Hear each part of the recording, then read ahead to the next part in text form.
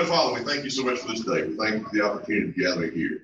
I thank you for Jeff and Chris, my brothers, that help get us together every week, bring us together live streaming and preparing materials for us. Thank you for Phil. I know he's restored, rested, and back in the swing of things. Renewed spirit.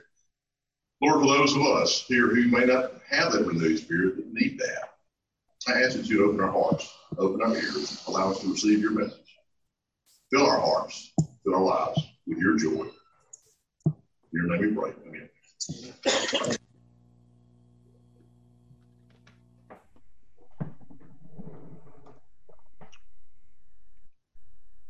That one's on.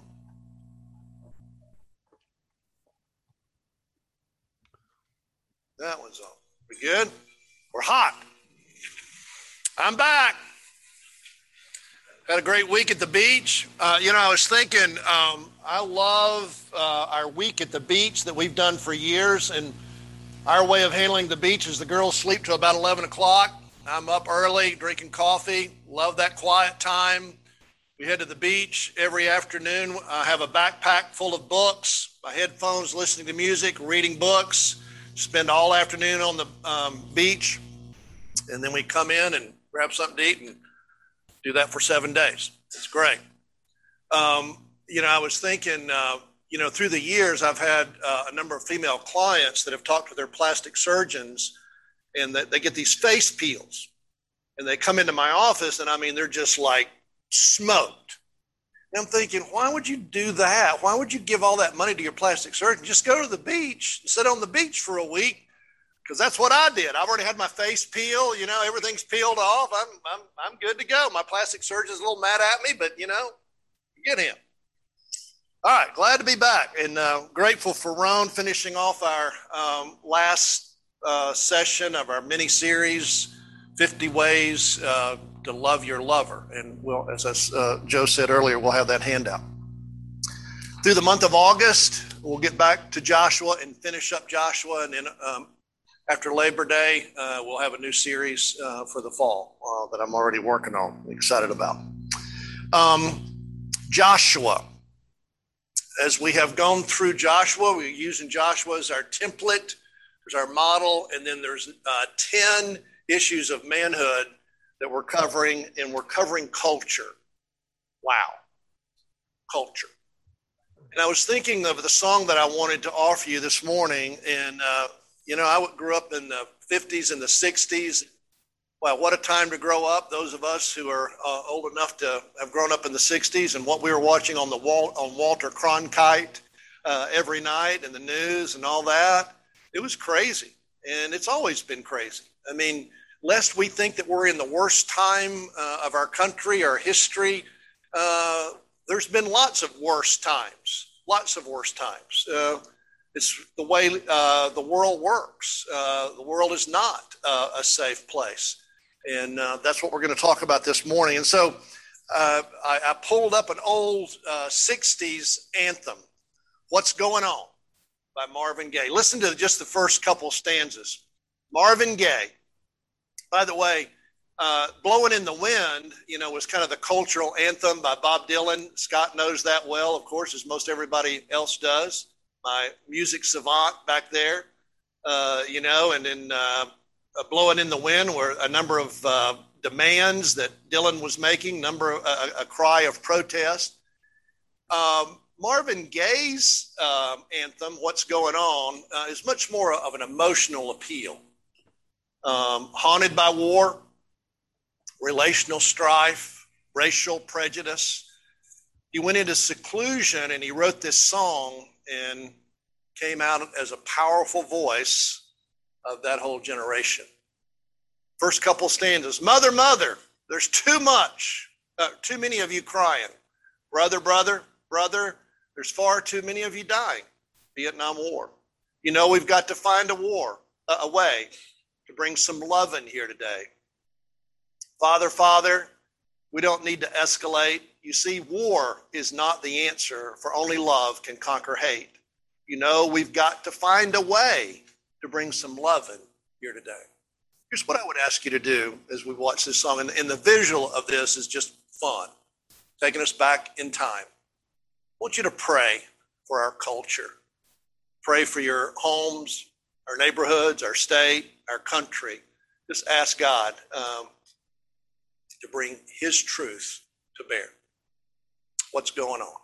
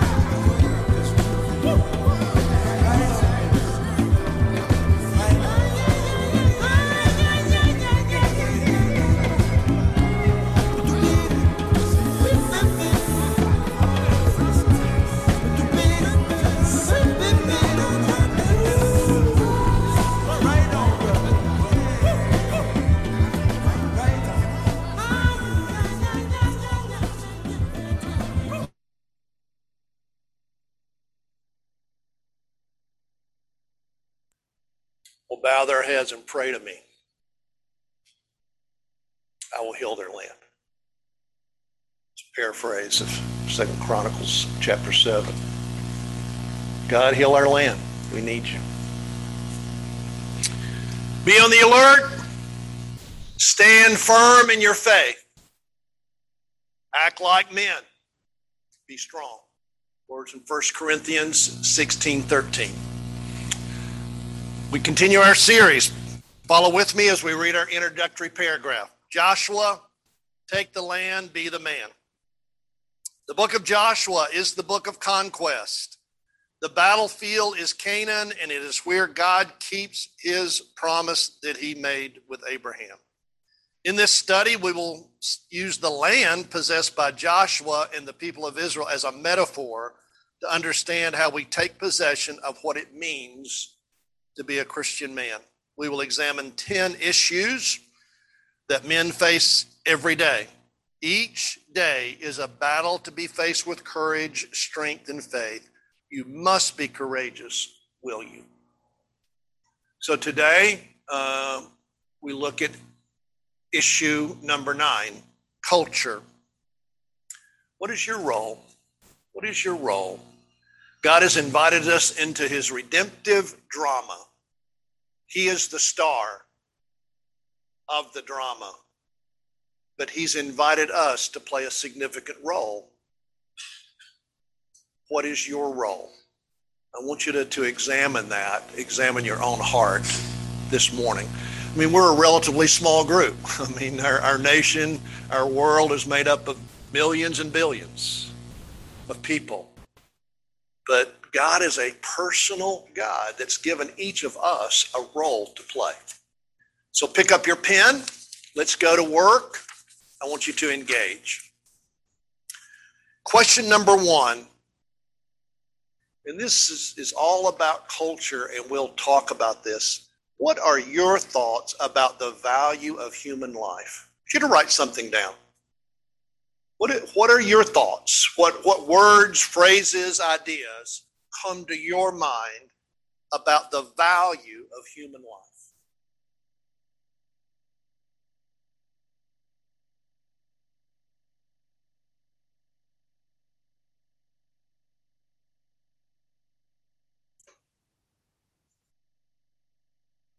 The value of human life.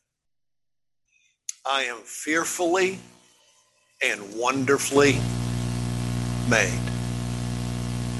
Wow. What if we all believe that? What if we really did believe that? And we were unified in that belief? I think that would change our culture. I believe that one of the issues in our culture right now is the devaluing of human life, and that is a core issue. It's a core issue. Second question, what concerns you about the culture? Write it down. What concerns you about the culture? Sometimes we've got all these thoughts roaming around in our head, and it's just good to kind of like stop for a minute and write it down and specify, what are you concerned about in terms of our culture?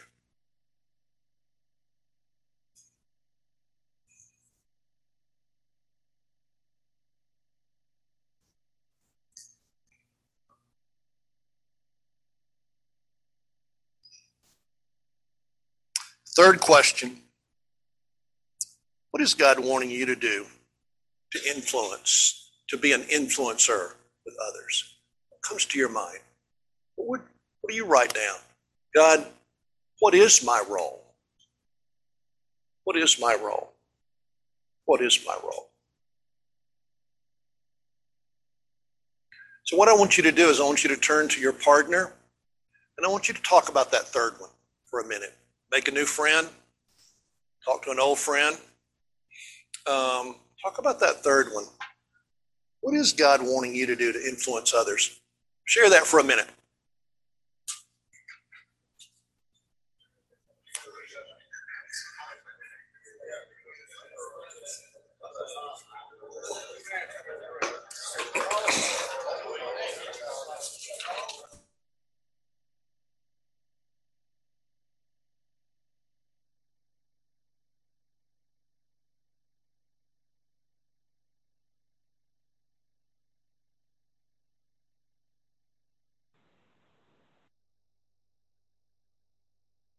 So give me words and phrases that you heard coming out of your own mouth, or maybe better yet, tell me what your friend said.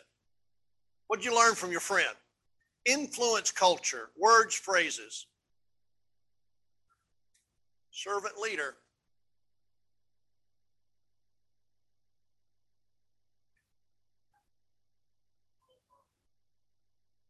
Be a role model.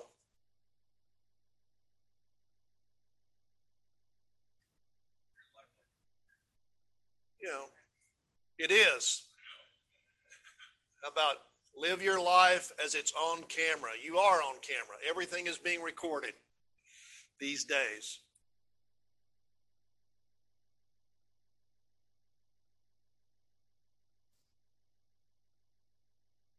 You know, be grateful.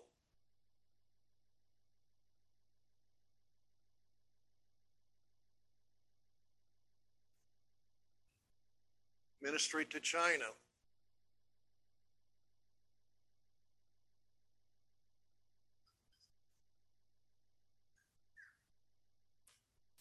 Listen. There we go. Listen. Listen more. Okay.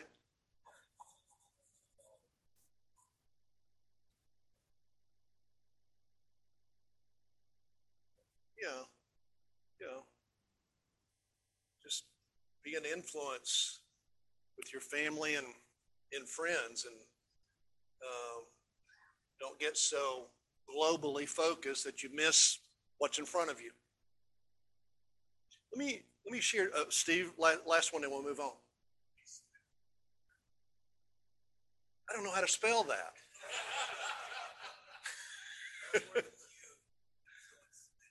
All right. How about let's just do that. Influence the many. Okay. All right. How about that? How about that? We'll just capture it right there. All right. Always got to be a Czech Republican in the group, you know. Guys, when I did this myself, um, um, several words came to my mind that I want to offer you. Um, kindness.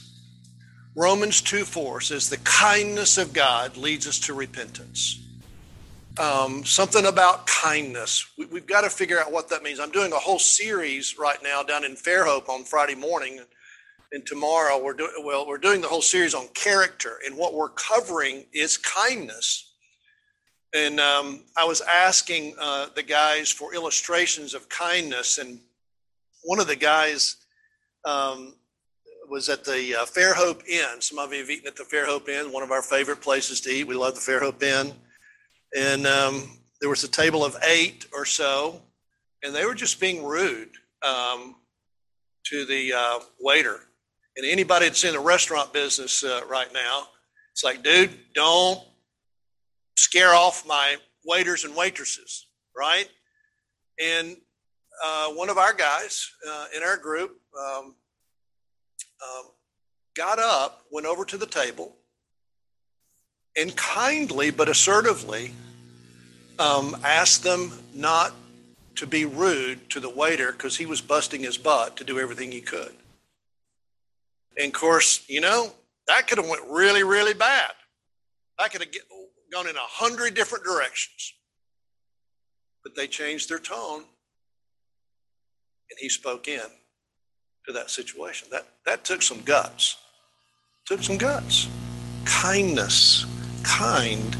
Be kind to one another. The other thing, of course, is truth. Somehow we've got to stay anchored in the truth, and it's so hard. Our culture, everything is relative, you know, and it's just like stay anchored to the truth. I can't, you know, be concerned about what everybody else is believing, but I've got to stay anchored to the truth as best I know how. And God's word is our truth. Love your enemies, pray, engage, those sorts of things. Culture. So let's jump back to Joshua. As we've said throughout this series, God always gives us a model, an example, in order to execute what he wants from us in our obedience. And so Joshua is our model. Manhood is the objective. Turn over to Joshua chapter 20. By the time we get to Joshua 20, obviously Joshua has led the Israelites into the promised land. They've crossed the Jordan. They've gone through city upon city. There's been lots of drama and lots of good battles and episodes. And all through the drama, God's been teaching us to live by faith. Joshua, if you guys think you got this, you ain't got this. Remember Ai. Didn't work out too good because Joshua thought he got this. You don't got this. Because what God was teaching Joshua and the people, you got to keep trusting me. You can't put me in a box. I'm not going to let you do Jericho and it just be a template. Just, every time you come to a city, just march around the city. On the seventh day, blow the ram's horn. We got this. Put a manual together, right? Let's do a manual, march around the city, blow ram's horn on seventh day. How hard can it be? God said, no, you got to trust me. It's got to trust me. And he did it creatively and he did it differently. Don't put God in a box. You've got to trust me. So they've divided up the land and now they're starting to get organized. And this is an interesting passage that we come to in Joshua chapter 20. So follow with me. And this is a passage about asylum cities. In our day, we would call them sanctuary cities. Anybody know anything about sanctuary cities? Oh, yeah. It's a little bit different here. Watch this. Verse 1. Then God spoke to Joshua, tell the people of Israel, designate the asylum cities as I instructed you through Moses, so that anyone who kills a person accidentally, that is unintentionally, manslaughter, may flee there as a safe place of asylum from the avenger of blood. Now, in that culture and in that time, that if somebody was killed by an axe handle flying off the axe head and hits the guy, your brother in the head, then you could avenge the death. And so all the brothers would come and kill the guy that didn't have his axe head secured on the handle. So any kind of an accidental death could be avenged. God's changing that. A person shall escape for refuge to one of these cities, stand at the entrance to the city gate, and lay out his case before the city leaders. The leaders must then take him into the city among them and give him a place to live with them. You can write in the margin of your Bible, on your notes, whatever. You've got it in your notes. The value of human life. That's what this is about. The value of human life. It's not to be disrespected, whether it be the one that got killed accidentally or the one who killed accidentally. It's the value of human life. And then verse 5, if the avenger of blood chases after him, there's, the brothers, come on. They killed baby brother. Let's go. Mount up. Posse. They must not give him up. He didn't intend to kill. They must not give him up. He didn't intend to kill the person. There was no history of ill feeling. He may stay in that city until he has stood trial before the congregation and until the death of the current high priest. Then he may go back to his own home in his hometown from which he fled. Guys, this passage is an unusual passage in that God is establishing these asylum cities, sanctuary cities, because of the value of human life. That is a core character of God. He provided the cities of refuge for those who committed manslaughter. And when we do not support appropriate penalties for the taking of human life, we show disdain for other people and for the Lord in whose image we are made. A core value individually and as a culture, according to God's word, foundationally, is the value of human life. On occasion, I've done weddings for friends and family. And I love doing a wedding if it's not on a football Saturday, because a wedding will mess up a good football Saturday. Daggone it, who plans a wedding during football season? But when I get to do a wedding, I always read Psalm 8. And Psalm 8 is the psalm that says, we are just a little lower than the angels. It is the value of human life, because if you're going into a wedding, into a marriage, it's really important that you have respect and value for one another. And when we start disrespecting and devaluing, just being angry or objectifying our spouse, that's when we start having marriage and foundational issues. It's like, we don't think about that I'm devaluing human life, but that's what's happening. You know, you're disrespecting. I had a couple sitting in front of me this week in Fairhope, and I mentioned how judgment kills intimacy. And he says, well, I don't judge. And then the next 5 minutes, he berates his wife. And I looked at him and I said, dude, you don't judge? What in the wide, wide world of sports? That's exactly what I said. I said, what in the wide, wide world of sports do you think you just did? If I had that on YouTube and I played that back for you, that was judgment. But, you know, old Bubba, he doesn't think he's judging. You know, he's not aware. Turn over to Hebrews chapter 2. Hebrews chapter 2. Jesus, once again, models this idea of the value of human life. Hebrews chapter 2, verse 16. It's obvious, of course, that Jesus didn't go to all this trouble for angels. He didn't die for angels. It was for people like us, children of Abraham, the true Jews. True Jews are not the ones that are born Jews. Scripture says the true Jews are the ones who believe Jesus as the Messiah. That's why he had to enter into every detail of human life.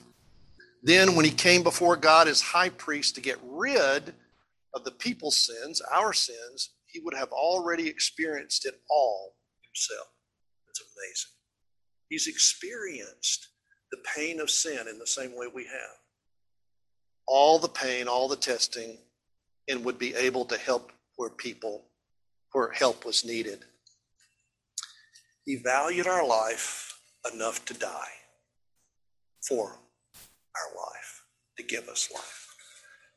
So what we would say is that if we're going to really model manhood, then we have got to have a sense of mercy and value of life.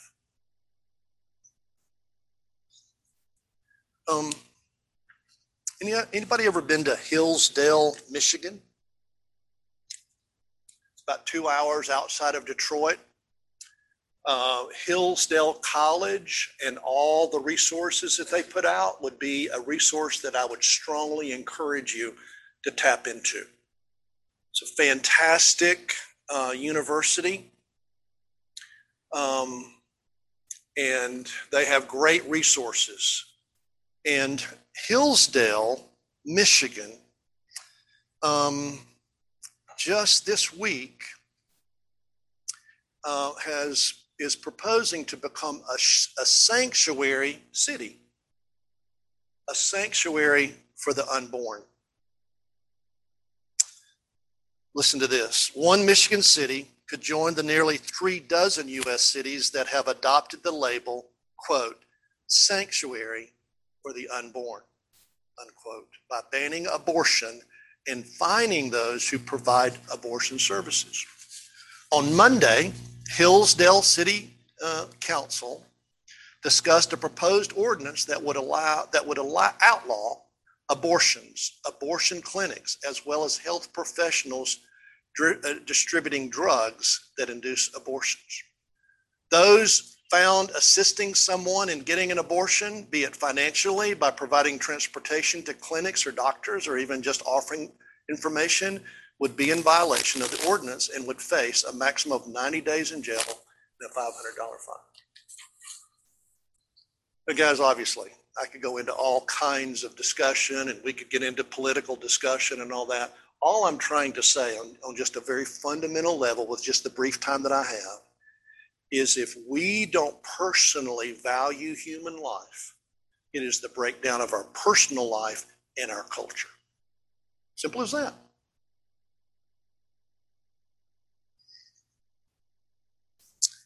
Joshua 21. The next piece of this is that as God continues to give boundaries and instruction on how to live, Joshua 21 is instructions on how the Levites would live. Now, Levites were the priestly tribe. They didn't have a designated piece of dirt. They lived throughout. Verse 41 says this of Joshua 21. The Levites held 48 towns with their accompanying pastures within the territory of the people of Israel. Each of these towns had pastures surrounding it. This was the case for all of these towns. And so God gave Israel the entire land that he had solemnly vowed to give to their ancestors. God gave them the land. They took possession of it and made themselves at home in it. And God gave them rest on all sides, as he had also solemnly vowed to keep their ancestors. Not a single one of these enemies was able to stand up to them. God handed over all their enemies to them. Not one word fell from all the good words God spoke to the house of Israel. Everything came out right. Now, guys, the point of that passage is just simply this, is that God is a promise keeper. God is a promise keeper. Every morning that I get up, I do the best that I know how to do to try to anchor myself in that truth. That's what the gospel is about. That's what calling yourself a God follower, Jesus follower, a child of God is about.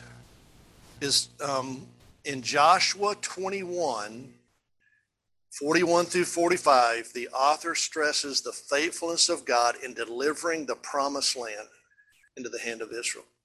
God is a promise keeper. God, I believe your promises today. I'll walk by faith. I'll trust you. I'll trust you. And so if we're going to move into manhood, it is critical that we have value of mercy and heightened value for human life, and that we believe God is the promise keeper. Simple as that. That's kind of the summary of Joshua. So manhood, so moving into culture, what does it really look like? I want you to turn over to Jeremiah 29. Now, this is an interesting passage, Jeremiah 29, as we look at culture. Most everybody knows Jeremiah 29, 11 through 13. It's kind of like 1 Corinthians 13, you know. You kind of know John 3:16, you know, 1 Corinthians 13, hopefully, you know, that's the love chapter.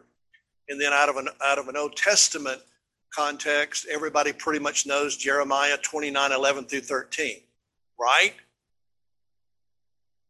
Yeah, right. Okay, you know, I have plans for you to give you a future and a hope. And when you seek me, you'll find me when you seek for me with all your heart. That summary of 11 through 13. But you know what the context of that is? A cultural nightmare. That Israel had been wayward. And even though in Joshua they had the land and they had all this promise and hope, as the years went by, they got wayward and wayward and wayward, and dadgummit, as Coach Bowden would say,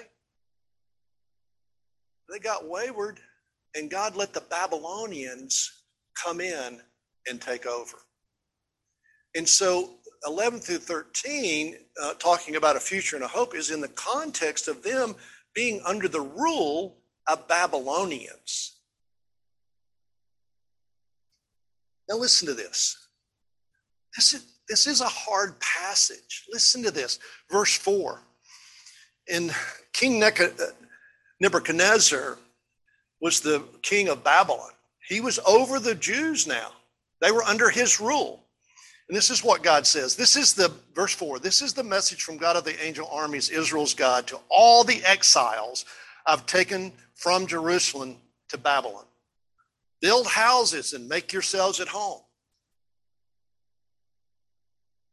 What? Put in gardens and eat what grows in that country. You mean you want us just to become Babylonians? But we're Jews. We don't eat pork. Babylonians eat pork. Marry and have children. Encourage your children to marry and have children so that you'll thrive in that country and not waste away. Make yourselves at home there and work for the country's welfare. Now, guys, this is a hard passage. Think about it. Pray for Babylon's well-being. If things go well for Babylon, things will go well for you. Yes, believe it or not, this is the message from God of the angel armies, Israel's God. Don't let all those so-called preachers and know-it-alls who are all over the place there take you in with their lies. Don't listen to the preachers in Babylon. Don't pay any attention to the fantasies they keep coming up with to please you. They're a bunch of liars preaching lies and claiming I sent them. I never sent them. Believe me. Believe my promises. Let me show you a 2.5-minute clip by Mike Metzger. He has a ministry. I love his website, Explore God. Great resource. Again, listen to Mike Metzger, spiritual coach and mentor, as he unpacks this passage.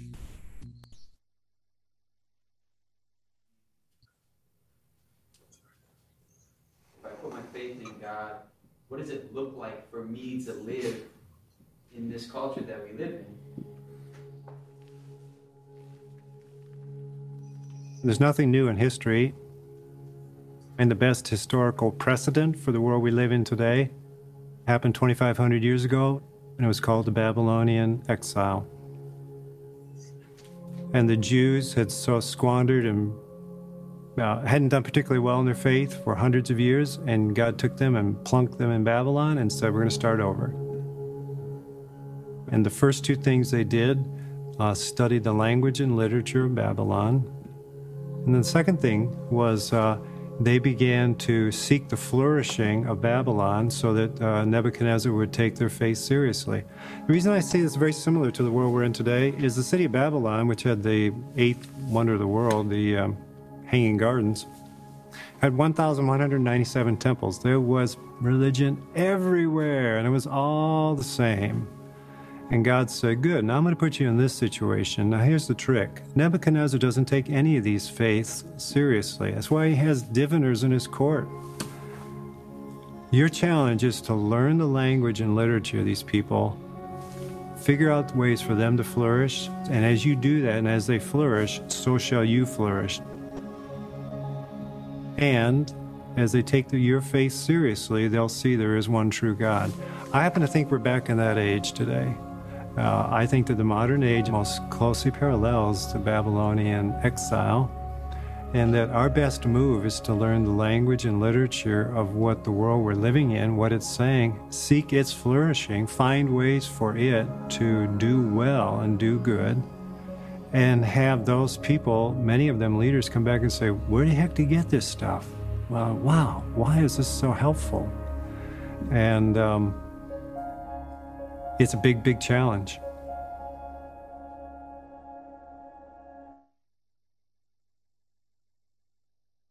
King Nebuchadnezzar, the Babylonians didn't take the Jews' faith serious. You you guys are you're under our control. I mean, what kind of God do you guys serve? No. Live out your faith. Allow the Babylonians to see your faith flourishing so that they might believe. So that they might believe. See, again, we've got to figure out where we're going to serve. Where are you? Where are you? See, God's given us influence. What is your corner of the puzzle? God wants each of us to go find some unredeemed corner of culture and claim it for the glory of Christ. It's like, go and flourish. The creation mandate. Move into the garden, the creation mandate. Rule, subdue, have dominion, influence. Make it a better place because you're there. And when they ask you what kind of power you have, you tell them his name is Jesus. His name is Jesus. Jesus' model of the culture was to engage the culture. When Peter was confronted by the Roman soldier, he wanted to take his sword out and start fighting. And Jesus said, no, put your sword back. I didn't come in that way, but engage the culture. I want to read something to you just quickly that my good friend Marek gave me. And I thought I had that marked. And then, there it is. Okay. This is out of a book that Marek is reading right now, Velvet Meets the Iron Curtain, the autobiography of a Czech dancer. Now, this is not the autobiography of Marek, but it could be. But just to read one paragraph to you, because Marek grew up in the Czech Republic. Many of you know our dear brother. And this is what can happen. This is what happened in the Czech Republic. There's statues of godly men in the Czech Republic. That's not the case today. That the country's not filled with godly men. This is what the author of this book says. The only thing completely absent in my childhood was any kind of spiritual upbringing. Both my mom and dad were the products of the communist society and its teaching, which taught us from a young age that what one can touch and feel is real and everything else is unnecessary distraction in and of life. I've never seen a printed version of the Holy Bible. Not until I'd never seen, until I was 16 years old. I'd certainly never heard of Jesus and the rescuing work he accomplished through the cross and his resurrection from the dead. We never graced the doors of a church, not for Christmas, not for Easter. The glorious cathedrals in Ústí, very good, I got that right, Ústí, and around the country were empty structures purposed to stand as a resolute reminder of the weaknesses of those who came before us who relied on the help of God to make it through life. We were modern people. We were smarter than them. We were dependent on socialist ideas to navigate the road called life. This road promised progress, happiness, and safety. In return, it demanded a complete devotion. Religion, where dependence on God was practiced, was a defiant enemy needing to be abolished. It was viewed to be a dangerous disease, slowly eating away the competent focus in one's life. God was not real. God did not exist. The Czech Republic.